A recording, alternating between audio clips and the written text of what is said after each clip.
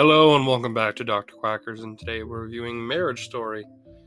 I'm still really sick, so if I sound funky, that's why, and I'm taking advantage of being able to work on my podcast as much as I can because I'm not allowed to go to work currently because of me being sick. So, anyway.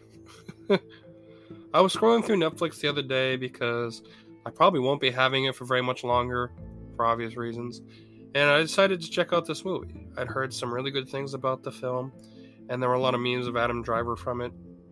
I didn't realize the level of emotional response I would get from this movie. It's really heart-wrenching. It's a really heart-wrenching story of a failed marriage. I'm not gonna lie to you, this movie made me emotional. I have mentioned a few times on the podcast that I am divorced. I'm not going to get into that, but this movie made me slightly relive the feeling of that experience. So it had me emotional a couple times, I'm not going to lie. Which is a testament to the great writing and wonderful performances of the cast. This is one of my favorite performances from Scarlett Johansson, and this is my current favorite performance from Adam Driver, especially since most people only know him from Star Wars, the sequel trilogy. Laura Dern also gives an Oscar-winning performance as the wife's divorce lawyer. She is able to bring all of the horrible things that people think about divorce lawyers to the screen. I mean, I fucking hated her. I was like, man, fuck this bitch. And that is the point. You're supposed to hate the lawyer. The movie starts with a punch in the gut. Both of them open the movie by reading a letter about each other. The letters are what they think about one another and what they appreciate or like about the other person. They're seeing a divorce therapist. He told them to write those letters. Now, the wife decides that she doesn't want to read the letters anymore, so only the audience knows what the other wrote about each other. The point of the letter was to remind each other that they were once two people that loved each other and to make the separation and eventual divorce go as smoothly as possible. The wife then decides she no longer wants to do it that way, and after she goes out to LA from New York to film the TV pilot she was hired to do, while she's out there, she sees a divorce lawyer, and she convinces her to do what she wants. Well, what she thinks is what she wants. One of the main reasons I really enjoy this movie is the extremely realistic look at divorce court systems. It rewards bad behavior and is easily manipulated by those that know how to use the system. It also turns a lot of bad situations into horrible, hateful situations, which is exactly what happens in this movie. It turns both of them into the worst versions of themselves, especially the wife. And,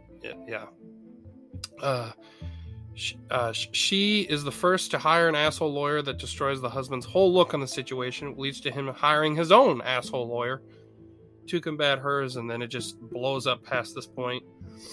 Now, obviously, it sets up as to why she finds this lawyer and all that stuff, and he wasn't a good husband, and they do explain that, and it is easy to see how he wasn't a good husband. He's very wrapped up in his own world. He can be very wrapped up in himself, so that's essentially what leads to it, and that's what also leads her to be so easily manipulated by the lawyer. The best scene in this movie is when the two of them talk in Charlie's new apartment in LA. They start very civil, but it quickly turns into a huge argument between the two. They start saying everything that has been bubbling under the surface and things that are just meant to hurt the other person. The scene ends with Charlie breaking down and sobbing while dropping to his knees. They both apologize as Nicole tries to comfort him. The movie ends on a bittersweet note. It's an unhappy, happily ever after. They don't rekindle or work things out, which is good because if they did, then it would ruin the ending. It probably also kind of ruin the movie. It also finally has the note that Nicole wrote about Charlie being read to him by his son who is learning to read. He finds it, and Charlie overhears him reading and sits down with him. It does make the ending feel much more hopeful, which is good with how the whole movie went, because for a long time, the movie does not let up for almost the whole run. It just beats you down the whole time, which is pretty accurate to the experience. I didn't have the worst of divorces, don't get me wrong, but sure as fuck wasn't fun, and I'm sure my ex-wife would say the same. So, yeah. Overall, I really enjoyed this movie. I think it's not a happy movie, so if you're looking for a movie that makes you feel happy, this ain't it. I mean, I really like the ending because it ends in the way it kind of like rehumanizes the characters, and they realize, the kind of crazy shit that they've gone through. So, and appreciation kind of rekindles again for each other. I liked it. I thought it was a really good movie. So I highly recommend it if you haven't already seen it and you're in the mood for that kind of movie. So, yeah. Overall, I give this movie a 9 out of 10. I think it's a really great movie. I think you should watch it.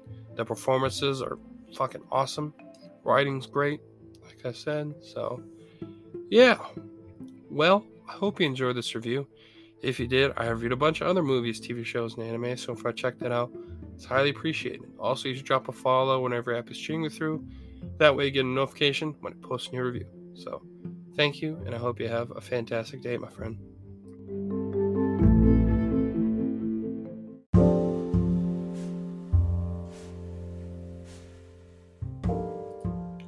Hello, people of the world. My name is Dr. Quackers, and I would like to talk to you about my newest sponsor, Dubby. They are an energy drink company that has great flavors, awesome shaker bottles, clothing, stickers, and other great products. They are a jitter and crash-free energy drink. They have 150 milligrams of caffeine and no sugar. They use high-quality coffee cherries in their ingredients. Their drinks are loaded with vitamins and nootropics that help cognitive performance. They use the natural and patented ingredient Neurofactor, which has been shown in studies to boost brain performance. Dubby ships all over the world, so wherever you are, you can get your hands on this great product. They have limited edition flavors and shaker bottles all the time, so make sure you check the website today. Remember to use the code Dr. Quackers, one word, capital D, at the checkout for 10% off your whole order. It helps grow the podcast and stream. The more you help me, the better offers I can help get for you. So, thank you, and please check out the sponsor.